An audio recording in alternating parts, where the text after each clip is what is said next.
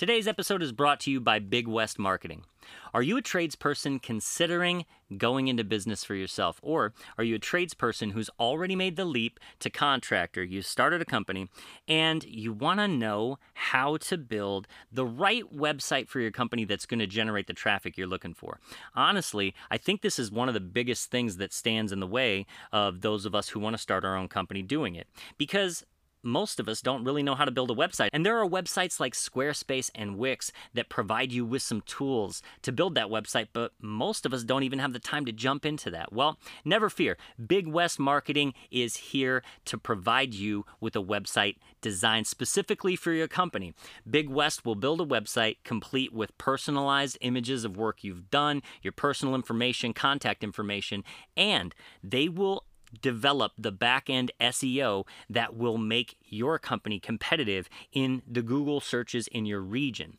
Big West Marketing takes care of all of that for you and takes the guesswork out of whether or not you're going to have traffic generated by the Google searches.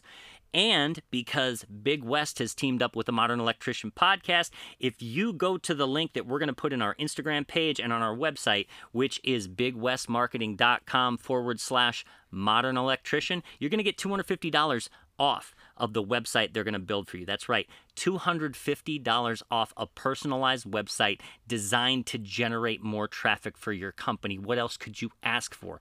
Go check out bigwestmarketing.com/modern electrician to get your personalized company website built today. Don't hesitate. Make that leap. Go from being an employee to the master of your own domain with the help of bigwestmarketing.com/modern electrician. Go check it out.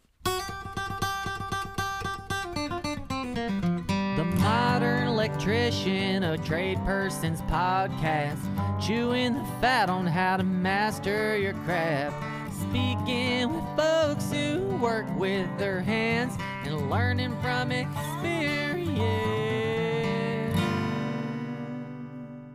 What's up, everybody? It's your favorite electrician, Doug, here. Welcome back to the Modern Electrician Podcast. Today, we got another Drive Time Live episode for you. These segments are basically our opportunity to capture conversation while we drive, to and from projects.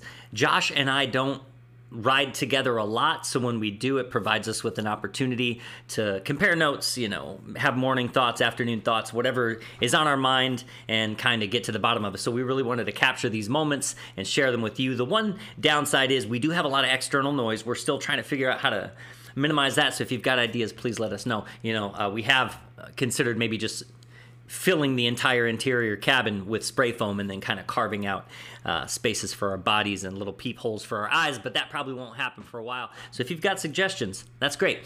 So there will be some background noise. It does get quieter and louder at times. We are sorry about that. You can do this. I believe in you.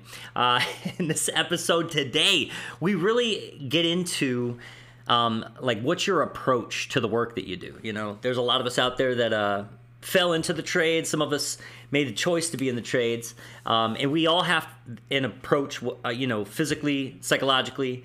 And we like discussing that kind of stuff. And we kind of compare and contrast modern approaches to kind of how the older tradespeople were, them old school folk that had their own approach too. So we get into that. We get into that old school mindset. And then we really touch on, toward the end of the episode, the thought of is it important to love what you do? Is it important to make your passion into the work that you do? And we really kind of pick that apart and share our thoughts on it. And that's about it. These are great opportunities for us to just kind of capture what's on our mind in these little moments and maximize our time. Josh and I don't always travel together, but when we do, we like to record these. So hopefully these are helpful for you, or you like them, or whatever. Hey, maybe these will just accompany you on your drive, and you won't even notice the background noise because you'll be hearing it from your truck too. Hey, that's how we do this together. You know what I'm saying? So sit back, relax, and enjoy today's conversation. It's that idea of the choice. So a lot of people in the trades, I feel like a lot of us have fell into it. Yeah. And you can fall into it either by maybe your dad had a company, or somebody in your family did, or they knew somebody, or maybe you're just in blue collar culture. You're raised around nobody went to college, and that you can fall into it that way. Yeah. But I do, so there tends to be, I think, in that culture, and I only say this because, like, I largely say this because my dad and his friends and their culture, like, I grew up with these people who just complained about how their work, Yeah. and didn't seem satisfied. They drank a lot, Yeah. and they felt like well, my dad's different, I think, because he does love what he does, and I think once he got out of the corporate culture, he liked it a lot more. So maybe sometimes it's depends on the situation you're working in, but Yeah. the attitude of like hating it, Yeah. that's interesting, because Yeah. it's like even if you fell in and you didn't say, okay, I'm going to make an active choice to change careers and jump in the trades, because I think that's a good move. If you just fell in, if you don't make the choice to change that and do something else, then you are technically making a choice, right? My stepdad's another great example. He's got that like old school farmer aura about him. Totally. Like he gets up, he eats a square breakfast, he reads his Bible, Yeah. and then he goes out and he works until the sun goes down. Yeah. And I don't know that I've ever heard him complain. Yeah. And That's pretty awesome. it's There's something that is admirable about that. It's like he understands the concept of chop wood, carry water, and no Right. one had to explain it to him. Right. Like he just knows that he's just putting in his like service to Sure. whether it's society or Life God itself, yeah. or life itself. Right. But basically, it's like he works. He gets so much done, Yeah. and he's never grumbled or complained. Right. And his work isn't. It's not motivated by money. I mean, because he's doing things around his house a lot of times. Yeah. Which he's doing for free. But like their house is beautiful. Yeah. He bought this house, 200-year-old house that had a massive fire in it. So he bought it for like 30 grand or something. Right. And he spent the last 15 years. I mean, It's beautiful. he hand dug out the foundation. He re-bricked the whole thing by himself. They redid the roof, the front porch. He dug out the well house and built a 4-bay garage behind it. And Yeah. they brought in over 1,000 dump truck loads of dirt to bring up 1,000. 1,000. That's to bring up the crazy. grade because the house is so old that the way they traditionally built them back then is the foundation was essentially they found a massive rock. Yeah, And they okay. built a house on a massive rock. Interesting. But as a result, the whole yard it sat on this crazy hill, Mhm. and you walked out the front door and it dropped off like 30 feet in every direction. It was crazy. Huh.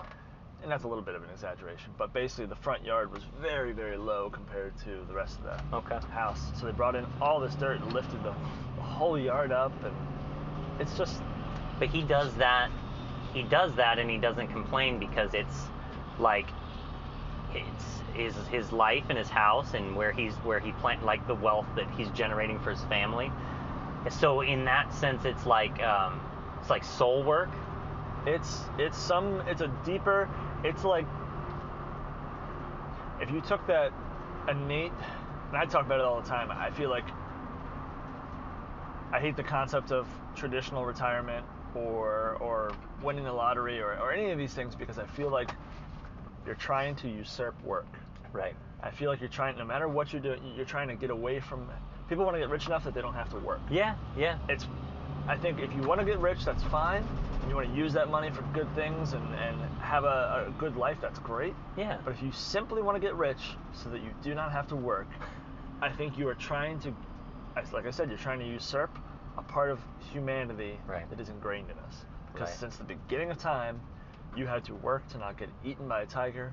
You had to work to have food. Sure. You had to work to have a mate. You had to work to have a little shelter. No matter what you did, there was a little bit of playtime, of course. Yeah. You got to sit in the shade. When you found some honey, it was awesome. Yeah. But for the most part, You're working. you're always working. And then even when we moved into the agricultural age, Yeah. sun up to sundown, Someone's got to till the land. Yeah. Someone's got to pay attention to The the only animals. person who didn't have to work was the king, and he's never put in a good light. Yeah. The kings know. are douchebags. So They're it's always like sad. I'm sad. Let's torture people. Yay, cut him up. Yeah. Well, there's this great story about it's who knows how real it is, but the story is like there's this old monk that every day for his entire life would gather water from a well, and to get the water from the well was this process that required like his complete attention. If he wasn't completely focused on all the moves he was doing, he'd lose water, blah, blah, blah. He just had this down to a science. He did it every day by hand. And there's at this place where the monk is, this monastery, people come and go. And there's this one guy who's like, he sees him doing this work. And he's like, if we just attached like a lever to this thing and a pulley system, you could get that thing up and down in a fraction of the time and a fraction of the effort, and you would save yourself a lot of time. And the monk was like, I think I'll keep doing it my way, because if I were to do it he's like, my way makes me focus on every step of this process, and if I were to do it that way, I might turn my attention from what I'm doing in the moment. And it's so simple for a monk to say that, but the point is that your work does, if you have the right mindset, your work can bring you closer to God or your purpose. And it's through doing hard things in a focused way with that intention. I think what we're kind of getting at is like when you're upset about the work you're doing, or if you're pissed off that you got to go dig a hole or whatever the case may be, maybe what's missing is the spiritual side of that. Maybe like to combine it with something bigger, like Jim does with his home and it's about his family. And a lot of us do that, a lot of us have that attachment. But well, and I guess what I like, and I guess I'm saying that I'm essentially giving some people a pass to work as much as they want to, right, if they've got the right attitude. Yeah, and I mean, people are going to do whatever the hell they want, regardless, but you do see real stressed out folks that are like in the midst of it all, and sometimes it's like that. Sometimes, sometimes there's no avoiding that. Those are people that a lot of times they have to do these things. 100%. Right? Yeah. They're caring for family members that are ill. They're providing for a whole family. Totally. Or they just created something that, like, look at Dustin with Electrician U. I mean, he's created something that is massive, and it just keeps growing. And so he's busy as hell because he's just trying to maintain the thing he's created. But also, we spend enough time with him that I would say he falls into my exception. He seems to be digging it. Right. Like, he's definitely maybe stressed, and how could you not be? But not once but was he like, this is terrible. I know. I'm having to work this so is much. Something he created because he loves what he's doing. He's digging it. Right. So, I guess my main thing is stop complaining. Yeah, it feels good to complain. Why does it feel good to complain? Because it's like, what? Here's my first thought: is it's you against something else, and it's like makes you the victim, and you're the one that's like. It feels good to eat an entire tub of ice cream. It sure. All right? That's so true. I'm just saying, it's like doing things that feel good aren't always the best for you. Mm-hmm. And working out doesn't feel good. I mean, it kind of does. But there's all these things that we know are obviously bad for you. Like, food's a great example. Pounding down tons of food that's bad for you. It's like we all know that's bad for you, but the complaining one kind of slips by. We all kind of subtly do it. Yeah. And so it's kind of this weird inherent. I don't know. I think it's doing a lot of damage, and we don't notice it. Yeah. Well, there's also like this culture, like you're talking about, how work is this important thing that like more and more people are trying to usurp. I feel like you could mention the younger generation in this like movement toward like entry level work not being adequate enough for what they believe their I may be just misspeaking, but they're like standards of what they deserve. Like there's a lot of young people that are like, I'm not working, they're not paying me enough, and it's like, yeah, but you don't know how to do anything. Like, what value are you adding to the team you're on? Yeah. And so there is this strange like in our culture, I think especially since the COVID thing happened, you see this whole like, not everybody obviously, but it's like it's like treating minimum wage as the end game. It's exactly. Like, so no one can live off a minimum wage, and it's like, well, you're not necessarily not really meant to. It's kind of supposed to be. It's a starting point. Yeah, an entry point. That's my, I may have said this on here before, but my older daughter and I have that debate from time to time. Uh-huh. She does believe that minimum wage was designed, and this is a total college-age person's perspective because that's where they are. Yeah. She's wondering how the hell she's going to afford anything, and so her frustration is that minimum wage should provide you with more. And my argument is that you've got to be able to add value in order to increase your worth to an organization or to whatever you're doing. And if you're entry level, what's the You're just return on? You're just costing them money. Yeah, what's the return on investment for the company that you're working for? So so it's a tricky argument, because I do think also that everything is really expensive. Yeah. It's really hard, especially we're in Maryland, DC, Virginia suburbs. Shit here is way expensive. Yeah. So I get that point of view, but This could easily devolve into like a back in my day situation.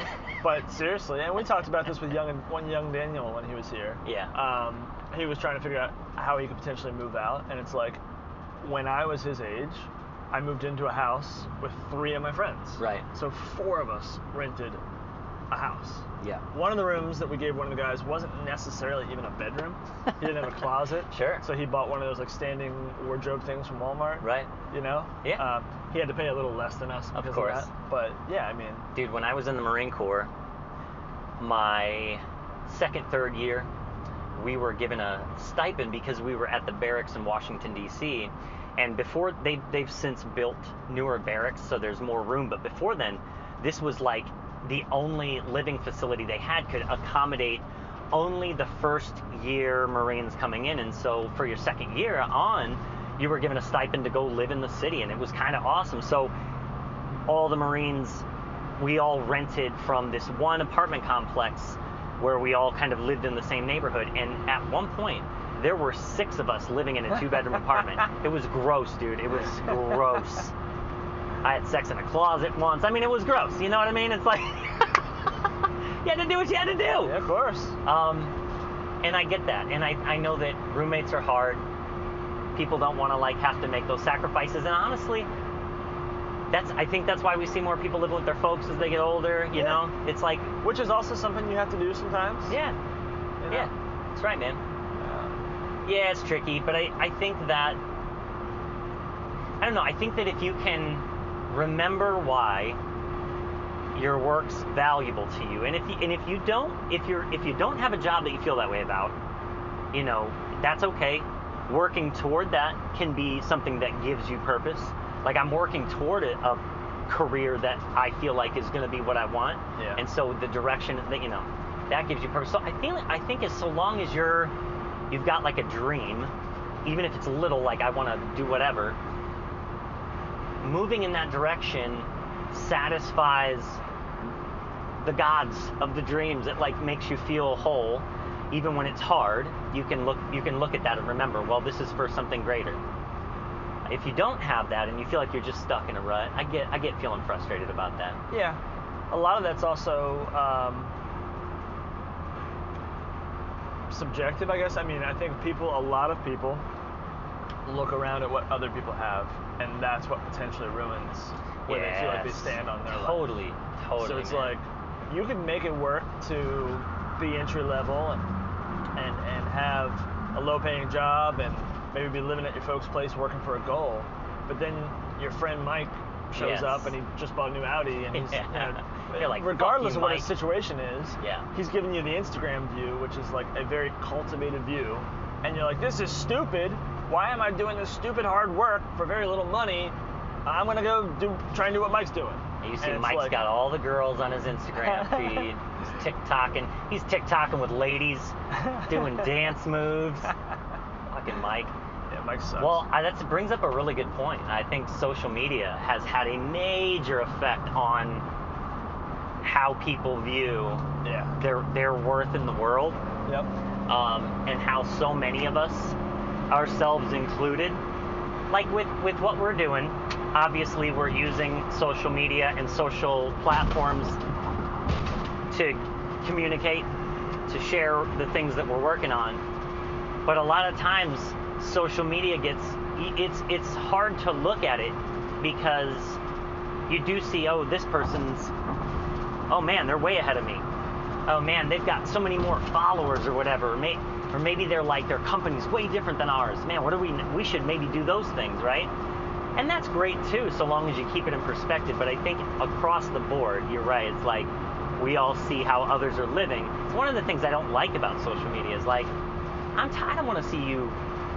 It's all about people gallivanting. It's a gallivanting thing. It flies in the face of honestly most religions. Yeah. Like, most religions are going to tell you not to compare yourself to somebody else. Right, yeah. And there's probably a legit reason for that. Yeah, It's like, I mean, it'll definitely rob your peace, it will rob your but it'll peace, also yeah. like distract you from that long-term mission of going from minimum wage, living with 6 guys in an apartment, Yeah, to owning your own business. business and kind of calling the shots. Yeah, and I think that if you've got to start, if you don't start from the beginning, you don't have a story. You don't have a thing to look back on and be like, holy crap, I was living with 6 guys in a 2-bedroom apartment at one point. So embrace where you're at to start. You can only start where you are, and there's no shame in that. Yeah. In fact, that's where we all start from. And so, but social media is a major contributor, I think, to depression in this era, because folks are just like, well, I'm not good enough. I'm not even close to these people. Comparisons. Yeah. The thief of your peace, right? It will rob you of that. Absolutely. Don't compare yourself to other people, man. It is. Yeah. If you're It going to is look at not what other about people that. are doing, Yeah. I think the most you can get out of that is inspiration Yeah. or some ideas. Yeah. But if it's anything else, I don't know that it's healthy. Well, also, a lot of times, and I know this is true for us, but what other people are doing, even if it looks bigger, better maybe, wouldn't necessarily suit us. Yeah. Like, neither you or I, and I think anybody that listens to our show can attest, are on any sort of fast track to get anywhere. Like, it's the slow. Ow. Well, no, I mean that in the best way possible, because that's our brand. Our brand is not. Lehman Brothers going nowhere fast. We want to grow slowly so that it's authentic. Yeah. I don't want to rub elbows with people just because Yeah. that's going to enhance our brand. That's not our brand. You know what I mean? Our brand is take a break when you need a break. Our brand is do what you want to do, set the bar where you want to set it, define success for yourself, and find happiness there. Yeah. It's not, I need to do everything everybody else is doing so that I can be where they're at so I can feel successful. It's I feel successful because I've set my limitations and my boundaries and am existing through there. And for us, moving slowly is what we're comfortable with. Moving at our pace is good. Yep. We feel like we're in terms of the podcast, we're taking breaks when we need to so that we can come back and generate the content that we feel good about. Yeah. We're not just sitting here saying shit because we feel like we got to make another episode. Anyway, I don't know. I feel like, comparison's hard, and social media almost does nothing but. All you're doing is sitting there and looking at other people's lives. Yeah. That's it. You're like it's so funny because back in the day, stalkers were like a bad thing. Like if somebody was like looking in your window, you would call the police. And now we make windows for other people to look into. We're like, look at my life. If a stalker had the option to hit like a like button, somebody's looking in your the window person and would be like, you look out and they're giving you a thumbs down. he's like, well, hey, do you know any friends that could come look too? Like, yeah. Oh man. That guy looking in my window didn't like what I did. Maybe I'll change what I do. Instead of like, maybe I'll pull the shades and not let that creep look at what I'm doing. It's very interesting. It's like social media has like made stalking culture a positive thing. I think I stalk everybody. you're not getting stalked unless you're extremely funny or have a big butt. That's true, man. That's true. I do wish I had a big butt. Man, our podcast would be killing it if I had a fucking apple ass. You kidding me? Come on. Maybe that's what we should be working on, is our booties. We should be doing squats. Just all booty shots. We'd lose whoever we have already. For that small portion that listen to this show, we'd lose you. Or maybe we gain a few creeps. Yeah, it's tricky, man. Loving what you do is hard, and it doesn't always have to be the thing either. I mean, we talked about this recently, is like, you don't have to like be passionate about the work you're doing, right? You could just like be satisfied with the carry wood. I think that chop wood, carry water sentiment resonates with me because it's the simplicity of it.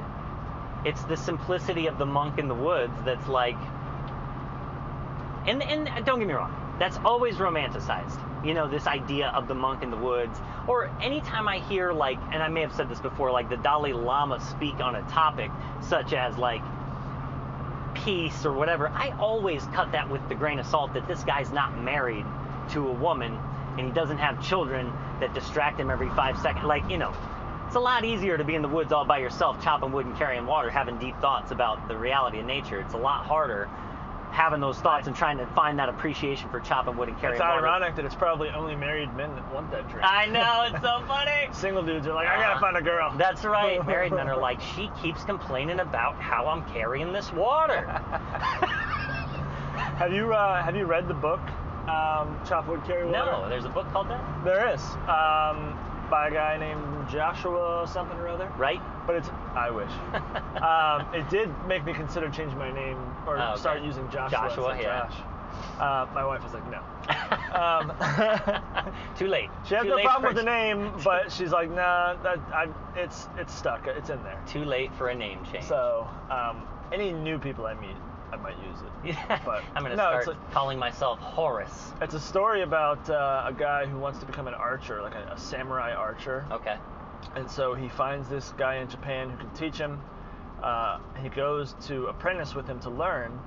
And again, probably a guy who, I mean, he ends up living with the guy for like 10 years. Wow. So he clearly can't be worried about money or a family at home, or he's just terrible at it. And that's always an option that doesn't get explored. You can always abandon your family if you really want to learn how to shoot a bow. I'm always blown away by like how people are like, Einstein, he did all these things, and then you find out he's married. And you're like, how the hell did he do that? Well, yeah, a lot of the greats, you know. Townes Van Zandt, you know, wasn't he just a terrible, like, he was a terrible partner. Husband? I don't know that was he a husband? He might have been. He had a kid though, right? Yes. Yeah, no. Steve Earle had Justin Townes Earle, named him after Townes. Yeah, Townes may have had a kid. I don't know that. I thought, because I thought he was just like a total bastard. He was totally a bastard. He was a drunk and. Didn't the Buddha? Didn't the original Buddha like abandon a family to go find Zen? I'm sure. I think that sounds right. Well, so anyways, this story. The guy goes to Japan to learn how to do archery, and he gets there, and the whole idea is that he's learning from this guy, and like day one, they're chopping wood and carrying water. He's like Miyagian. And he's like, exactly. And he's like, well, okay, when are we going to shoot a bow? And he's like, don't worry about that. Yeah. And so it's also the Star Wars story of Luke and Yoda. Mm-hmm. Like he just wants to learn it right now and be good at it. Yoda wants to dig through his box of food and eat some stuff. They're so big. But so the idea is like the guy has no idea that he's going to end up being there for 10 years to finally learn how to shoot this bow. Right. And so we want the results quickly, and we don't want to put in the work. That's what that company Few Will Hunt. That's what their whole gig is. Right. It's like everyone wants to eat, but few will hunt. Yeah. You know, so it's about putting in the work. Yeah. But everybody wants the results without doing the work. I know. Well, everybody wants to be an expert. Myself included. Myself included. I see it so profoundly in my 7-year-old. She's very resistant to being taught anything. She doesn't like being taught because you're basically presupposing that she doesn't know something. And that's my interpretation of it. Because as soon as you start to talk about teaching her something, she shuts out. She shuts down. Yeah. So I'm trying to find ways to, if I'm going to teach her something, like preface it with, hey, I'm about to show you something. It's only going to take a minute. This doesn't mean you don't know things. Just hear me for a couple seconds. If we're talking about money, or we're talking, if we're counting change and talking about money, and it's like, because she's resistant to it. Yeah. She only likes doing things that she feels like she's already good at. Or it's hard because she'll think she's really good at something already. Yeah, I know. She'll think she's already good at something, and if you make the suggestion that she could change this or that or improve on this and that, she ain't trying to hear that shit. So it's because learning something means you've got to start at the beginning where you don't know anything, and then you've got to rely on other people, decipher what's important, and work really hard sometimes to understand concepts that are foreign to you at first, feel stupid, and pull yourself from that and do it for years. And then sometimes years down the road when you've been doing it for long, you still fucking up. Yeah. You still do a stupid thing or make a stupid mistake or don't communicate something right. It's like the mastery of the shooting the bow and arrow It's a lifelong pursuit, just like electrical work. The longer you do it, just the better you are, the more you know, the more of a samurai you are. I do think it would be funny if he took 10 years to show him how to shoot a bow, and then when the guy finally is like, all right, today's the day, and he gets excited, they go out, and he's just like real bad at shooting, like, and he keeps going, wait, hold on, wait.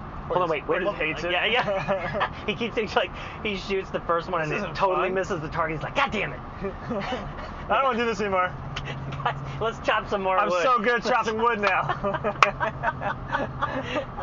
And the moral of the story is he became a lumberjack. Or he's like, you wasted 10 years of my life. I'm leaving. He's like, you can't leave. We're legally married at this point. You can't go anywhere. I'll take half your shit. I've got squatters' rights on And you. that was the scam the whole time. Yep. Meanwhile, the samurai has a entirely stocked woodshed. Plenty of rations of water. So, what we're saying here is become the samurai, manipulate others. Teach young people how to do all the work for you. That's right. Get yours. That's what the monk's credo is. Get yours. Every monk is like, I'm gonna get mine. Namaste. I'm gonna get mine. It's gold. It's gold. Yeah, I mean, my dad's been working on cars since he was old enough to get inside a car. The hood of a car, working on his dad. My grandfather drove stock cars. He raced stock cars, so my dad was around car culture since he was a little kid, and he's probably been working on cars for 50 years. Wow. And that dude's real good at it. Yeah. He doesn't waste effort because his body's old. So no wasted effort. He only does the things that need to be done in the order they need to be. He's a master. But he's one of my favorite kind of masters, which is like kind of a opposite of what we're doing, which is we're making everything we're doing public. My dad's the opposite of that, where nobody knows about this guy except the people who he fixes their vehicles, or somebody that he restores an old vehicle for. He just goes back to the little cabin in the country at night. He watches King of the Hill, drinks Bud Light, and then he comes in and makes gorgeous vehicles. And nobody will ever be any the wiser that this little redneck artist, lives out here in this little house. He'd be a great King of the Hill character. He'd be a great King of the Hill character. He kind of is. Little redneck artist. I always kind of imagined he was like Barney Gumble from The Simpsons, where he's got this beautiful voice, but they found him on the bathroom floor trying to find a penny. Little diamond in the rough. Usually drunk. But yeah, I think that's like, he finds his peace in knowing that he can do something very well. He spent his whole life chopping water and carrying wood, right? As we say. Yeah. Chop water, carry wood. And that's enough for him. I think that's another thing that's really hard with today's society and pursuing your goals, is like the idea of enough. That's hard to do. Like these billionaires out there, I think they have no concept. Like, how could you possibly use all of those resources, and why would you need? Yeah. It's an absurdity in my mind. It's like we need so very little when you really break it down. As human beings, we need so very little, honestly. And the majority of the world, what is if you make 35,000, you're in the top 1% of the world's. Yeah. That's absurd. Yeah. So there are so many people just getting by, and that's not necessarily a good thing. It's not like the quality of life is amazing, but like, what about the idea when you have enough? Like, most people in poor societies, they know that, like, we've got food on the table, my family's here, I've got enough. I've got love, I've got spirituality, I've got my connection to the world, that's enough. And then there are these people that are like, we're going to space, get your cowboy hats on. We're going to space. Let's get in a submarine and go to the bottom of the ocean. Whoops. You gotta know when you've got enough. And I mean, it's different for everybody. Your goals are your goals. Yeah. And if enough for you means having a great big company that you sell, then that's great. As long as you know what your limits are, I think you'll find happiness within that. We know plenty of people who operate large companies and they're super happy. Yeah. Because that's what they wanted to do. Yep. Yeah. I just feel bad for folks who feel like they're getting shortchanged or something because of the work that they do, or that if society's value of the work that they do isn't held in high regard, so they don't hold it in high regard. Yeah. You've got to do that for yourself. You've got to know about the dignity that your job provides you, and be proud of it, whether people like it or not. It's seen as valuable or not. You can say that about the trades in our culture. Although it's changed, and I think the fewer people that come into the trades and the more that leave, it's going to create potentially a real issue where I wonder what's going to happen there. Are our prices going to become, are we going to be like doctors where it's like only wealthy people can afford us? Is there going to be home insurance where you can, like, if you have an issue, you can rely on your home insurance to cover the repair work in your house? I was thinking about this the other day. It's like, because with supply and demand, we could theoretically raise our prices and people would have to pay it. But then we talked about how you'll get people, more and more people will start doing their own work. Yeah. Or people who shouldn't be doing the work will be doing it. And it's already a thing. I mean, if you can't afford an electrician, it's already a thing, So I guess you could theoretically keep your prices lower and just have more guaranteed work. Right. Your books would just be farther out. And it makes me wonder about, and I'd love to talk to some electricians that work for, like, housing developments. Like, what's the process there? Like, housing developments that are owned by an organization and low-income families live there. Like, how do things get repaired? How do things get prioritized? Or do they even? Does anybody work in that setting? Because we don't really work in that setting. And how's it done? Is it terrible? Do you go in and nobody's work? They're if it's anything like a lot of commercial work where somebody owns the building but somebody else occupies it, they do the bare minimum because they're trying to make whatever overhead they're trying to make, or whatever profit they're trying to make. Yeah. Keep the overhead down.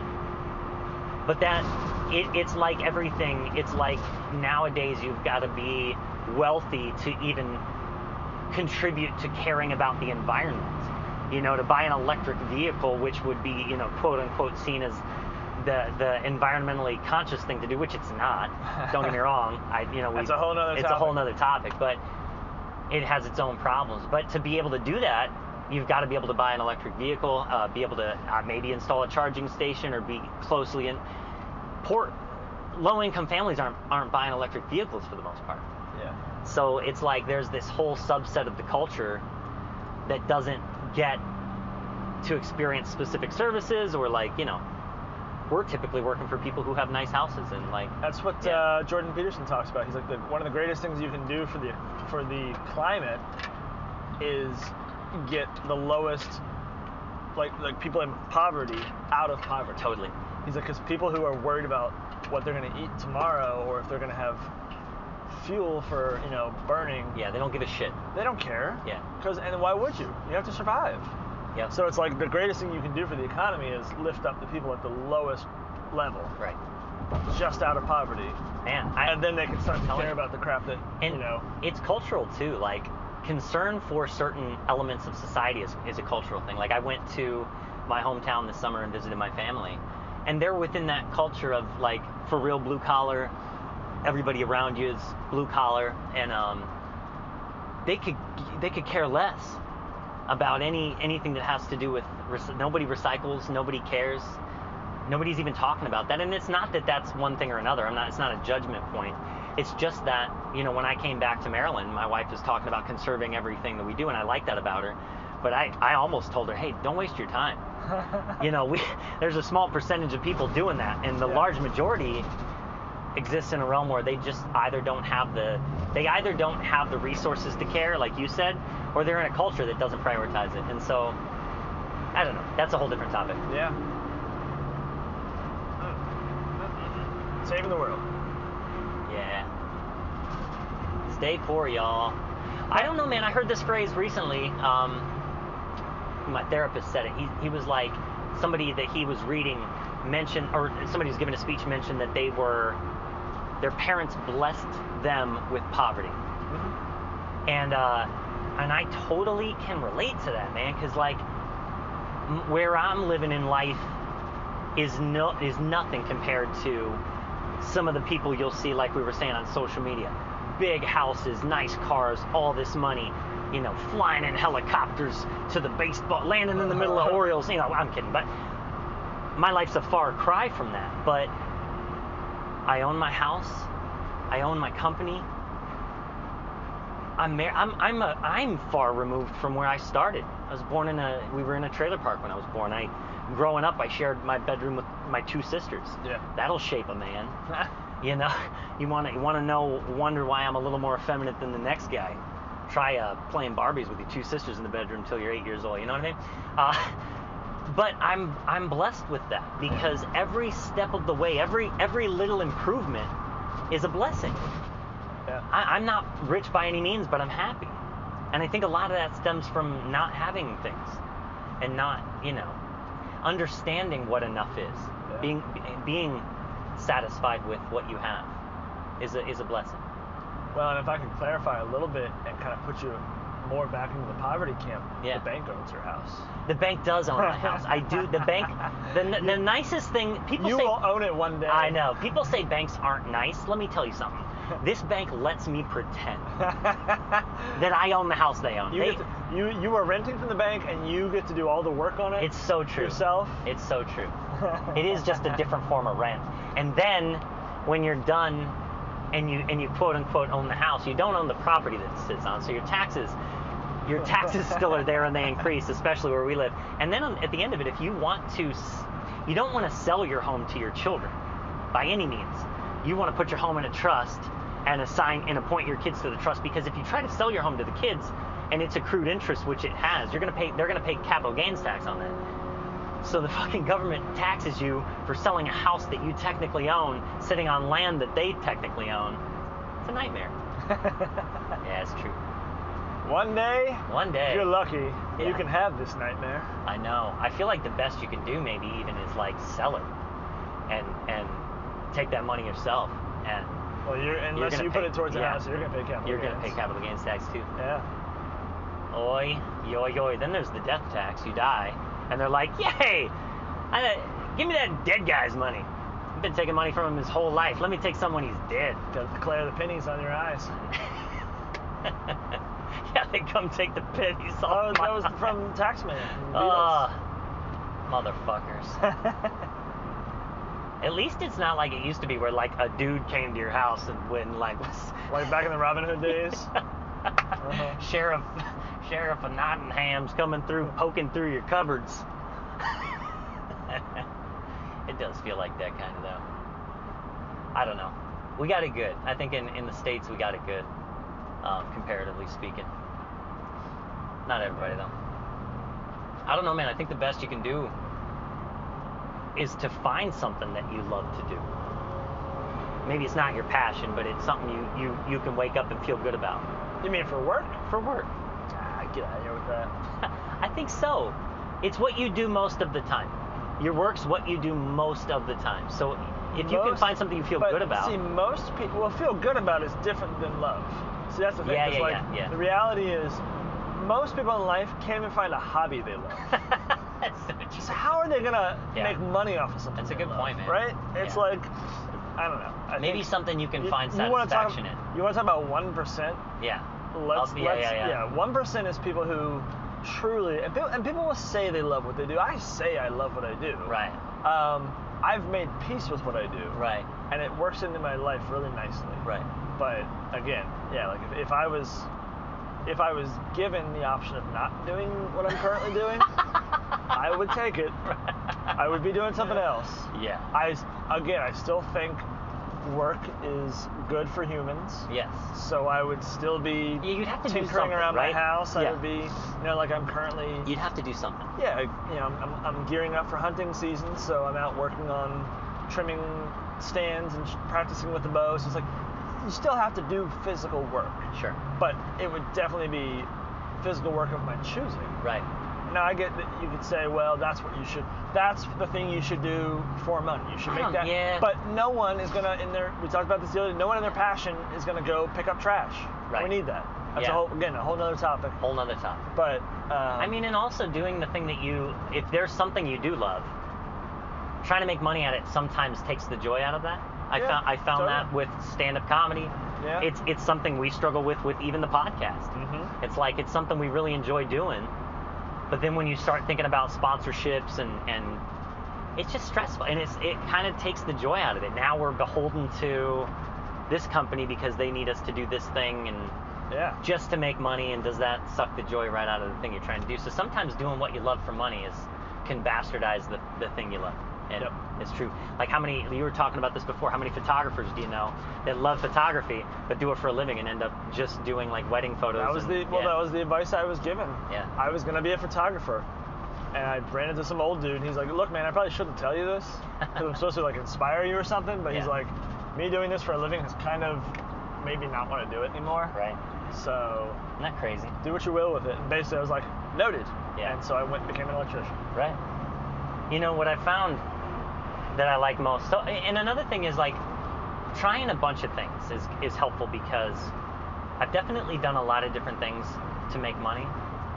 And the reason I can say I really like what I do as an electrician is number one, because I've done a lot of different things and I know what I don't like to do. And this provides me with the alternative to some of those things, like sitting at a desk all day, can't do it. This allows me to move around.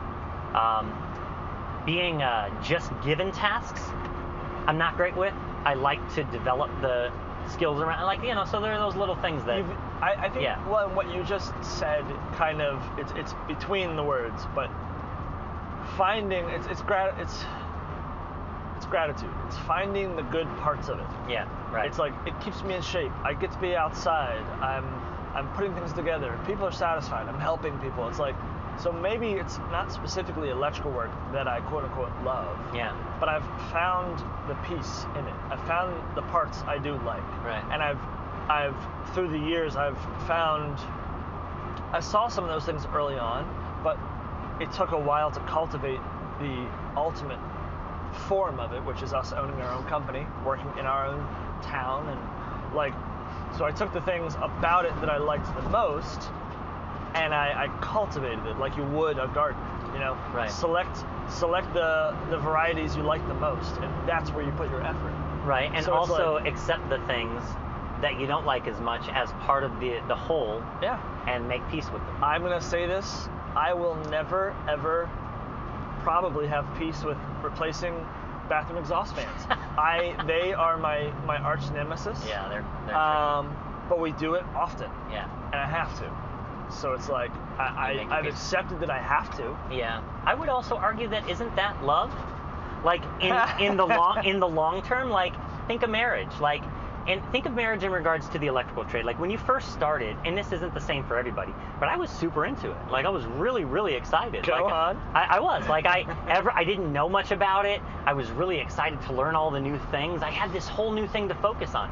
Just like when you first meet somebody in a relationship, you're like, oh man, this is exciting. I don't know anything about them. I'm learning all these things. Uh-huh. But then you're married for 10 years or more, and you're like, I know everything, and I'm still learning stuff and I'm still developing, but the things you start to develop are the long game things, like you're saying, like looking, what are the things that are beneficial that I really love about this, and what are the things that don't work for me that I have to recognize as part of the whole. Yep. And that's real love, in my opinion. Yep. So maybe you do love what you do. But You're married shouldn't- to it. You shouldn't switch jobs with your marriage. Well, that's, I mean, if I you, know a if lot. you don't love it, These if you're days, not- but these days a lot of people do that. Yeah. Yeah. Well, you can switch That's why companies. the divorce rate's like over 50%. yeah, you can switch companies. You're well, still that- doing the thing you love, maybe, right? Maybe not. There's some sort of comparison. Maybe it's not an exact It's in there. comparison. No, you're right. Yeah. I'm. But as you're explaining it, I'm like, it sounds like marriage. It's true. It's true. And it goes from being in love to love. Yeah. Yeah. Yeah. Functioning day-to-day love. That's right, man. Yep. Showing that you care. And part of showing that you care in the work that we do is the effort that we put into doing it right. You know, caring about the results, caring about the client, caring about your progress. All that stuff is what makes it ultimately satisfying and means something to you. Not you can murder, look back- Not yeah. murder suiciding your business Not partner. Old I murder know Doug suicide. couldn't live without me. I knew he couldn't live without me, so I killed him first, and that was it. Oh, Nah, too soon. too soon. Yeah, I don't know. It's hard. It's a hard world. It's a harsh world. Doing Really something for curious. long, yeah. Really curious to see where things go. Me too, man. 10 years from now, Yeah, AI, young people not wanting to do this stuff. yeah, Maybe there'll be that revival we all keep hearing about, and that fourth turning, yeah. where Maybe. young people swing the other way, and Well, I think the generation following this one is going to be a hard-ass generation, because this might be the softest generation that's ever happened. it's gonna create some. It may Some create, bad times. people that are just like, yo, these guys are. I gotta toughen up because my dad's wrists are real small, man. Dude, I'm used to the guys in my family, the men I grew up with had like bear paws. Their hands were big and meaty, and they had like biceps in their thumbs. This generation's like long, slender keyboard fingers, soft baby skin palms.